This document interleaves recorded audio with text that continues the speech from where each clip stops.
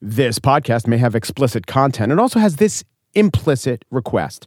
If you follow me on Twitter, why not follow The Gist at Slate Gist? It's Friday, November 9th, 2018. From Slate, it's The Gist. I'm Mike Pesca. Do you know, going back to 1900, maybe further, I just went back to 1900, there were 13 times a president gets elected to find his party in control of the House of Representatives. Of those previous 13 times, 9 times the president managed to hold the House during the midterms, and 4 times the president lost it.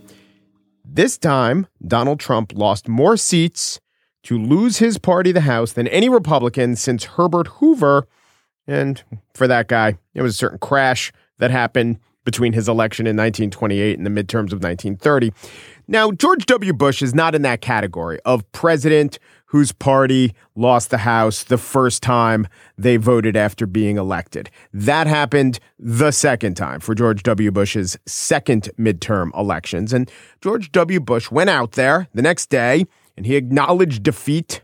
The press conference that he gave is pretty much known for one word. It was a thumping. But I went back and I listened to it all.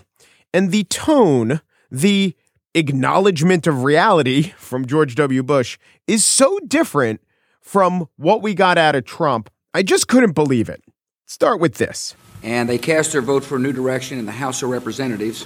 And while the ballots are still being counted in the Senate, it is clear the Democrat Party had a good night last night. Trump never acknowledged this, never conceded anything. I appreciate the efforts they put in for our candidates.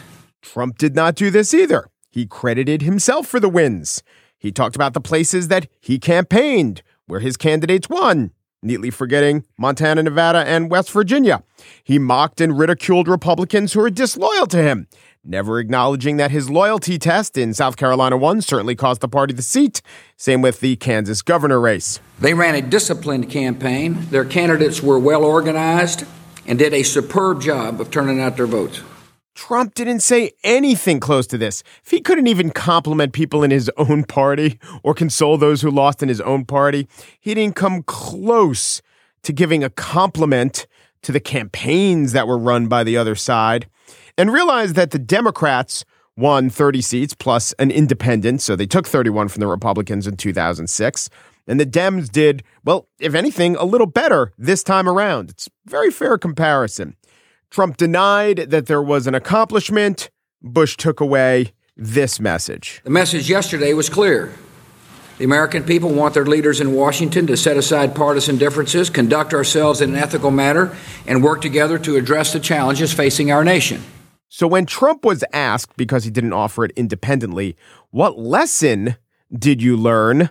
He said this. Well, I think the results that I've learned and maybe confirmed, I think people like me. I think people like the job I'm doing, frankly. Yeah.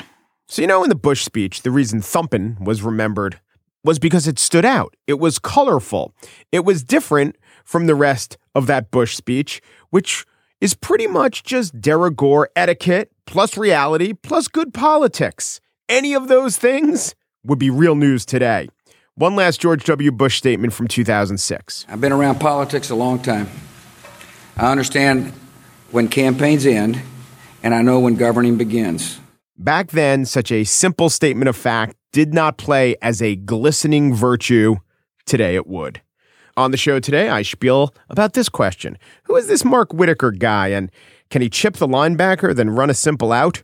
But first, we did a live show in Brooklyn last night. The brilliant Jamelle Bouie and Dahlia Lithwick were there. Jim Newell was there. Seriously, they all made me look good. If you don't believe me, listen for yourself. We'll play a good chunk of that up next.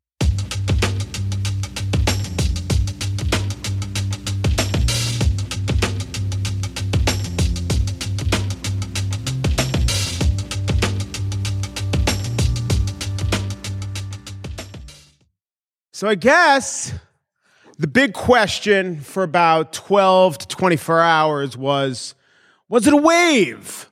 Was it an oscillation? Was it the kind of big sweeping wave? Was it a ta-ta wave? I would say it was a wave. I would say the Democrats should own it. I would not believe anyone who wouldn't call it a wave. So what we're going to do now, should I say hello? I'm Mike Pesca. This is Dahlia and Jamelle and Jim. Each of us will hold forth about our impressions of the whys or the what nows or wherever else we want to take it. So this is called laying the predicate, and then I have some more specific questions. Dahlia, you may begin. Thank you. And thank you all for coming out. This was certainly the only election I remember people, Democrats being fired up about, like, state attorneys general races. Like, now we're talking about the state AG. And I was like, right, because this actually, as it turns out, really matters. But it does, in a weird way, I think, lead us down this path of, I remember Walter Dellinger, who was acting Solicitor General under Clinton, wrote this great piece for us a couple of years ago, just saying we are headed inexorably to red states and blue states, like to two Americas. And part of me just feels like there's something, I don't know, Jamelle's going to tell me why I'm wrong, but there's something, no, you're right. There's something deeply dispiriting very right. Yeah. about being like, okay, screw it, y'all, we're going to, good luck getting your abortion in Mississippi, but here in California, everything sparkles. I mean, it's here in California, we like give you abortion coupons. No, I mean, it's beautiful. And there's something, I see that makes a certain amount of sense, but it feels a little hinky inside to say it. No, I feel like if you are a liberal, a progressive, a leftist who has a vision of sort of like an American social democracy, it is a failure if we end up in a situation where state support is entirely patchwork. Or if you're lucky enough to be born in California and not Texas, if you're lucky enough to be born in Maryland and Virginia versus North Carolina and South Carolina, then you'll have access to robust state benefits. And if you're not, then good luck. I do think that there is as much countervailing information about us trending towards red states and blue states. Because if I were to say over the last 4 elections, all right, tell me the states that are definitely trending red, you might come up with a bunch of these states in the industrial Midwest that just went blue. And if I were to say, all right, give me the state, I'll grant you the Deep South, but give me the big state that's going to be red for a long, long time and pretty much be this dug-in dictator of where we're going. Well, you'd say Texas. And there is a decent amount of information, although let's talk about that Texas, although there hasn't been a winner of a statewide race for the last 97 elections. Like you always hear it's since 1994, but I went and counted all the AGs, all the land commissioners, who's now George Bush Jr. Every race for a court in Texas since 1994. Democrats are 0 for 97. So let's stipulate that. But they're coming back, baby. No, but it does seem that this. So again, my thesis is that are we trending towards red and blue? Quick, tell me the way the trends are going, and I think we have as much opposite information as we have confirming information. I mean, you can't say forever about anything, but for the foreseeable future, we are getting redder and bluer. You can just see that in the divergence between the House and Senate results. I mean, there was an overperformance among Democrats in some suburban districts, but there was a very big overperformance among Republicans in red states. I mean, all these polls that had Indiana and Missouri close, they were not close at all. And John Tester, he won, but he won by a smaller margin than he was projected to. Yeah. Same with Joe Manchin. Arizona's a lot closer. Florida, we don't really know what's happening in Florida, but it's definitely closer than the polls said. So I mean, if you look at states where, sort of the percentage of the population that's white is sort of staying the same, not diversifying at all, those are becoming redder states. I mean, Ohio, they elected Sherrod Brown. Grant, he had a terrible opponent. I think he only ended up winning by 5 or so. I mean, that's a pretty red state. They picked Mike DeWine this year in the governor's race. I wouldn't say that one's gone. It's still capable of electing Democrats, but I think it's in the lean red column now. Missouri is gone. That was the bellwether state for, 100 years, whatever.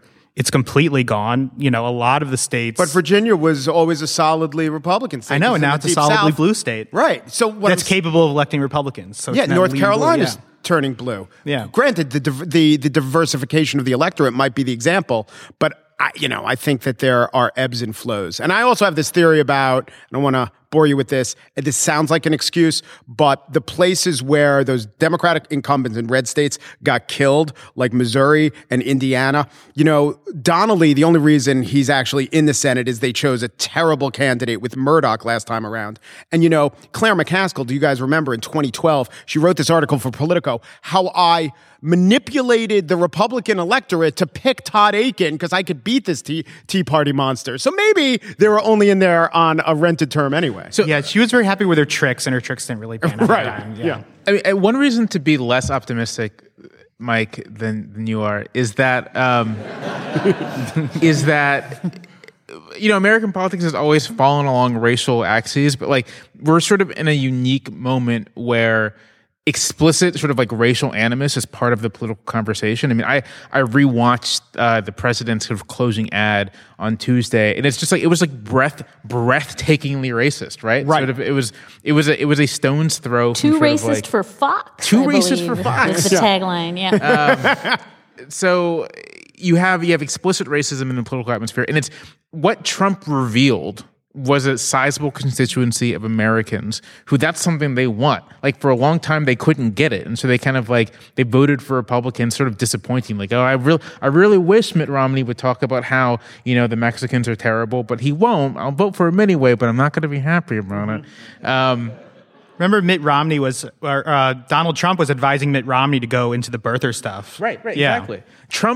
If Trump has any real political genius, it's recognizing what was essentially an arbitrage opportunity in the Republican Party. That the leadership was rightly avoiding sort of opening this Pandora's box of awful race baiting and racial animus, but the base was no, give it to us, inject it into our veins.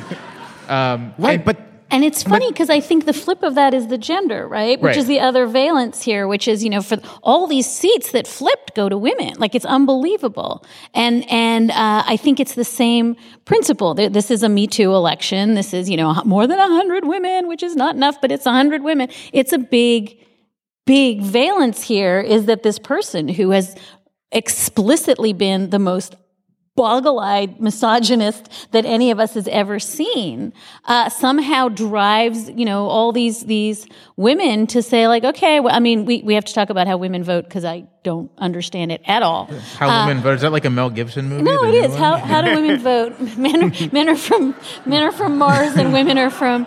But I do think that confounds everything you're saying, Mike, because I think that there are just other axes at work in this election that sort of transcend red and blue, and that they very, very much, I think, swamp any conversation about. And because the parties are becoming defined along these things, it's no longer the case that you can be sort of a racially conservative Democrat. Either as a Democrat you're down for racial pluralism, or you're not, and then you're a Republican. And if things are dividing that way, then states that have lots of racially conservative whites just are going to become more conservative. And if you have a president whose explicit campaign strategy is to sort of stir racial panic, then you're going to see that in those states, those voters are just going to come out and vote that racial panic. And there's no, the reverse is in suburban places, women and non-whites coming out to vote sort of an opposite vision. So it's diverging in a way that I'm not sure you can push back. I don't know how my metaphors are going right now, but you can't push back. But I guess my question is, just because Donald Trump put out that ad that Fox objected to after airing it many times, that's fair. Just because he put out, does that mean he's right and it worked? What's the evidence that it worked? I'll throw this out there as a perhaps confounding idea. Let us stipulate that Andrew Gillum, let's not even talk about polls, he suffered from an overt racial animus. And yet the amendment to give the franchise back to ex-felons in that state doesn't just passes overwhelmingly. And by the way, that's going, there's 40% of the black men in Florida can't vote. That is going to be a huge boon to injecting the state with more of these black voters who you're also saying will be the death knell of the very people and the candidates who the Republican Party backed. It seems at least a little more complex than pure racism. I wouldn't look at that in isolation of the campaign that the organizers ran, right? The campaign the organizers ran was explicitly, this will help lots of white people. I'm not sure that the fact that a bunch of Florida Republicans voted for it necessarily means that they recognize the long-term implications of it. And I think there is something to the fact that the simple fact that the amendment didn't have any sort of like black standard bearer helped its passage, right? There was no personality that you could attribute to it. It wasn't really connected to national politics in a way that Gillum was. Mm-hmm. I think in addition to race, there is a real sort of like trigger the libs ethos among the Republican electorate, such that any Democrat who becomes sufficiently connected to national Democrats gets hit with it. So, you know, Beto's an unusual case because I'm not sure he could have gotten so close if he didn't become sort of a celebrity, but it's certainly the case that people voted against him because they were just like, I don't like the fact that Democrats like that dude. Mm-hmm.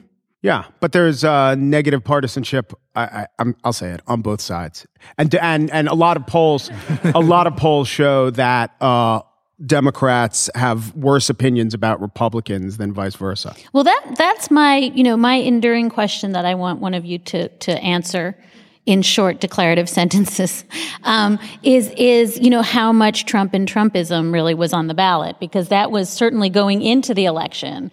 Trump really wanted this to be an election about Trump. It seems to me that, on the left, I'm not sure we saw Democrats wholeheartedly, engaging in, if one person in 5 marched, where were they? So I don't know that the renunciation of Trumpism was, the mandate here. And alternatively, I don't know how much Trump helped in some of the places where he endorsed. I almost wonder if we're in this other universe where all the kind of oxygen in the room goes to this conversation about this was a referendum on Trump and Trumpism. But in a weird way, like much of what happened was not that or didn't feel like that. I don't know. That's just me spitballing. But I think, I'm inclined to think it's a referendum on Trumpism more than it may feel. Just if you look at the coalitions, this is the demographic shift that Trump started. It began in 2016 and was just, amplified this time. Suburban voters, white college-educated women especially, were just left the Republican Party, as they did under Trump. And then rural districts, just really blew up for Trump and helped him win a lot of these Senate seats. So I know it's weird because the demographics look like it was a referendum on Trump. Then you see the biggest issues that people are voting on, it's healthcare, and Democrats were completely disciplined on healthcare. I don't really know how the two fit together. I think you can think of it as anti-Trump energy is sort of as like the ground level for being able to get the number of Democratic votes necessary to win, right? Like in the Virginia 7th District, which Dahlia used to live in Charlottesville, Virginia. I live in Charlottesville, Virginia. The 7th District is sort of like right over the border of our district. Dave Bratt, who is a Republican incumbent, lost to Abigail Spanberger, who was sort of a newcomer to politics, a former intelligence officer. And that's like an historically red district. It consists of lots of rural areas and sort of Republican-leaning suburbs. This was Eric Cantor's former district. Yeah. Right. This was the one Eric Cantor lost in 2014 rather. Because he was too moderate. Because he was too moderate, right? Like he liked immigrants too much, and Dave Bratt was like, immigrants are terrible, and then he won. Eric Cantor didn't even like immigrants. I think there was like maybe one speech like in private where he said immigrants are fine, and like that was unearthed, and that was the whole campaign. So he lost to the George Mason professor, who you could go to his class as an immigrant, whose campaign was immigrants are terrible. Right. The George Mason professor who had like a weird sort of like quasi-mullet going on. Yeah. But anti-Trump energy is the reason why Spanberger even had a shot. Mm-hmm. And then to close the gap, you have sort of the bread and butter issues like healthcare, like taxes and so on and so forth. So I think it's both, right? Like voters both want the Democratic Congress or the Democratic House to act as a check on Trump. I think the exit polls say something like, a majority of voters who came out to vote, like Trump was a big factor in their vote. And of those voters, 60% were like, you got to act as a check on Trump. But then they also want to preserve kind of middle-class entitlements and middle-class health benefits and the like. I don't think there's sort of like a contradiction there. Both are in effect. Which is why I think it's odd that Democratic leadership in the House has been like, oh, we're going to work together with Trump. We're going to, pass infrastructure. When will that week come again? Well, I think those two things sort of go together, because if you look at Trump sort of sending a lot of traditionally Republican voters or Republican-leaning voters, window shopping for a new party, Democrats sort of extend this olive branch in the form of, focusing on pre-existing conditions, talking about infrastructure. things like that. You're not like hitting the newcomers hard with like abolish ICE or whatever. So and then I think they're trying to retain these districts ahead for the next couple of years. So they sort of have to start the newcomers easy a little bit. It's so adorable to see the sort of Nancy Pelosi being like, we'll be reasonable because that works. And you just want to be like, no, it's not going to, reasonable doesn't translate into anything. You just look like suckers. But no, but that said, I'm not the like impeach him tomorrow guy. I want to impeach him slowly. Yep. But I do think, and then all at once, and then really quick. But I do think that there is something sort of so, I don't know. It just strikes me as this sort of childlike optimism that maybe this time Lucy won't pull the football and separate children from their families at the border. Like, it's just crazy. I have noticed that, yes. All right, guys, that's it. We want to thank you very much. Thank you all for coming out. Thanks for voting.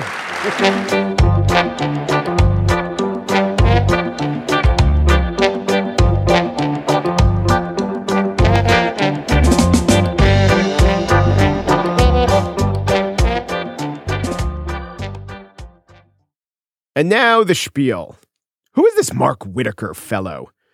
He's an imposing Midwesterner who doesn't believe in Marbury v. Madison, which is to say he doesn't quite buy the idea of judicial precedent. Precedent? There's only one president. I think you know who that is, Donald J. Trump. No, not president. Precedent. Shut up with your words and your consistency. Maybe Mark Whitaker was saying he doesn't believe in Madison, the Marbury v. Madison. He wasn't talking about James Madison or a Supreme Court case. He was talking about Madison, Wisconsin, home of the Badgers. Because as an Iowa Hawkeye, Mark Whitaker would go into Camp Randall Stadium and do battle. What's that? You had not heard that Mark Whitaker was an Iowa Hawkeye football player? Apparently, you don't know Mark Whitaker.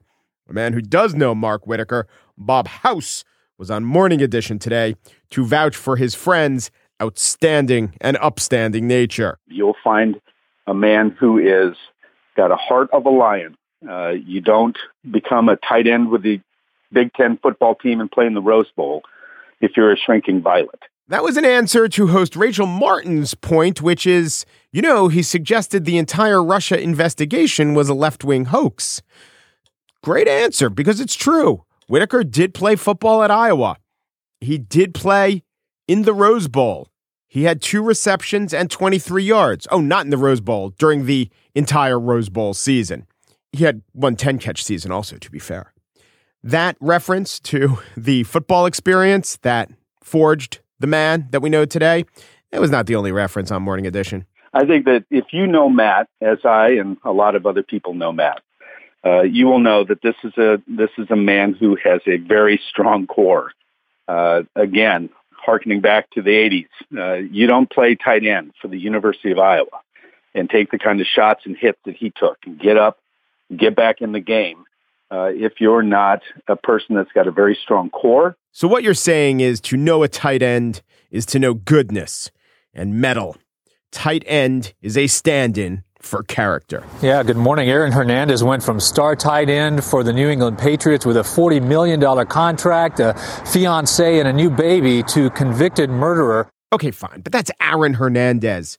He's a member of a totally different team. We're talking about Big Ten football players, specifically Iowa football players. Those guys are unimpeachable. Another Iowa Hawkeye football player facing drug charges just hours before the start of Iowa's final football game of 2010. Oh, okay. One Iowa football player arrested. Darrell Johnson-Koulianos became the most prolific wide receiver in Iowa history, catching more passes for more yards than any Hawkeye had ever done. But now his legacy is tarnished thanks to off-the-field activities. Johnson-Koulianos made his initial court appearance this morning after being arrested for 7 drug-related charges yesterday. Police executing a drug bust on the house he shared. All right, look, this is a stupid line of defense that some other tight end, a non-Iowa tight end, or so that some other non-tight end Iowa player. I mean, the thesis was simple. You play tight end in Iowa, you're a good person. I don't know, maybe, call me crazy, we should talk about the actual individual and the traits he has rather than just the position of tight end at Iowa, because we are talking about Mark Whitaker, a specific Iowa tight end who is a very good guy, and we know he's a good guy because the president vouches for him, as he did when asked about Whitaker on Fox and Friends. One other question, though, in the Washington Post this morning, it says that you talked to the Attorney General's chief of staff about replacing the Attorney General. Apparently, according to the Post, you talked to Matthew Whitaker, but the conversation was nebulous, they depicted as. It wasn't clear whether you wanted him to replace him on an interim basis or he would be nominated on a more permanent basis. Anything to that story? Well, I never talk about that, but I can tell you Matt Whitaker is a great guy. I mean, I know Matt Whitaker, but I never... Of course he'd say that. He got to know him on his many visits to the Oval Office, which is why when asked about Whitaker today, Trump said this. Well, Matt Whitaker, I don't know Matt Whitaker. Matt Whitaker worked for Jeff Sessions, and he was always extremely highly thought of, and he still is. But I didn't know Matt Whitaker. He worked for Attorney General Sessions. Wow. Well, at least we've gotten to know Mark Whitaker a little bit. He was an Iowa tight end. He sat on the board of a company that was investigated for a scam. Now, it was a minor scam, so that may actually diminish his standing a little bit in the president's eyes. I don't want no two-bit grifter. Matt, I'd like you to meet Ryan Zinke. Too bad Tom is gone. So Mark Whitaker questions the entire foundation of judicial precedent. He has publicly proclaimed the Mueller investigation a witch hunt, and he will not be recusing himself. Should he be overseeing the Mueller investigation? No. Should he be possibly investigated by Mueller himself? That was the idea put forward by Chuck Rosenberg, a former U.S. attorney and the former chief of staff to the director of the FBI. He was on the Lawfare podcast yesterday. Well, wouldn't any good prosecutor want to know why Matt Whitaker was picked to act as Attorney General in this investigation, given what he's already said about the investigation to CNN and elsewhere? Why isn't he a witness? I don't mean that he has obstructed justice. I don't mean that there was a quid pro quo. I simply mean to say that Mueller would have to want to know why Whitaker was picked for this job.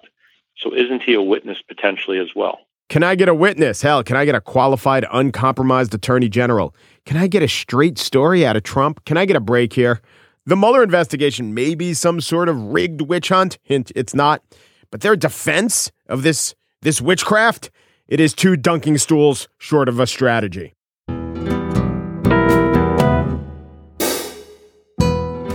That is it for today's show. Pierre Bien-Aimé has never met Daniel Schrader, though they both produce The Gist. They sit right next to each other. They're good men. TJ Raphael is senior producer for Slate Podcast. She played defense on her high school JV lacrosse team. The state champions. Well, the varsity was. But, that still makes her a moral person, you realize. The Gist. Okay, we have fun here in the credits, but I want to report a true fact. In inquiring about TJ's high school lacrosse career, Pierre chimed in saying, I played badminton. And he said the Minton part. I could just see him traipsing around in pursuit of shuttlecocks. And let me tell you, that is what builds character, people. Oomperu, depperu, duperu, and thanks for listening.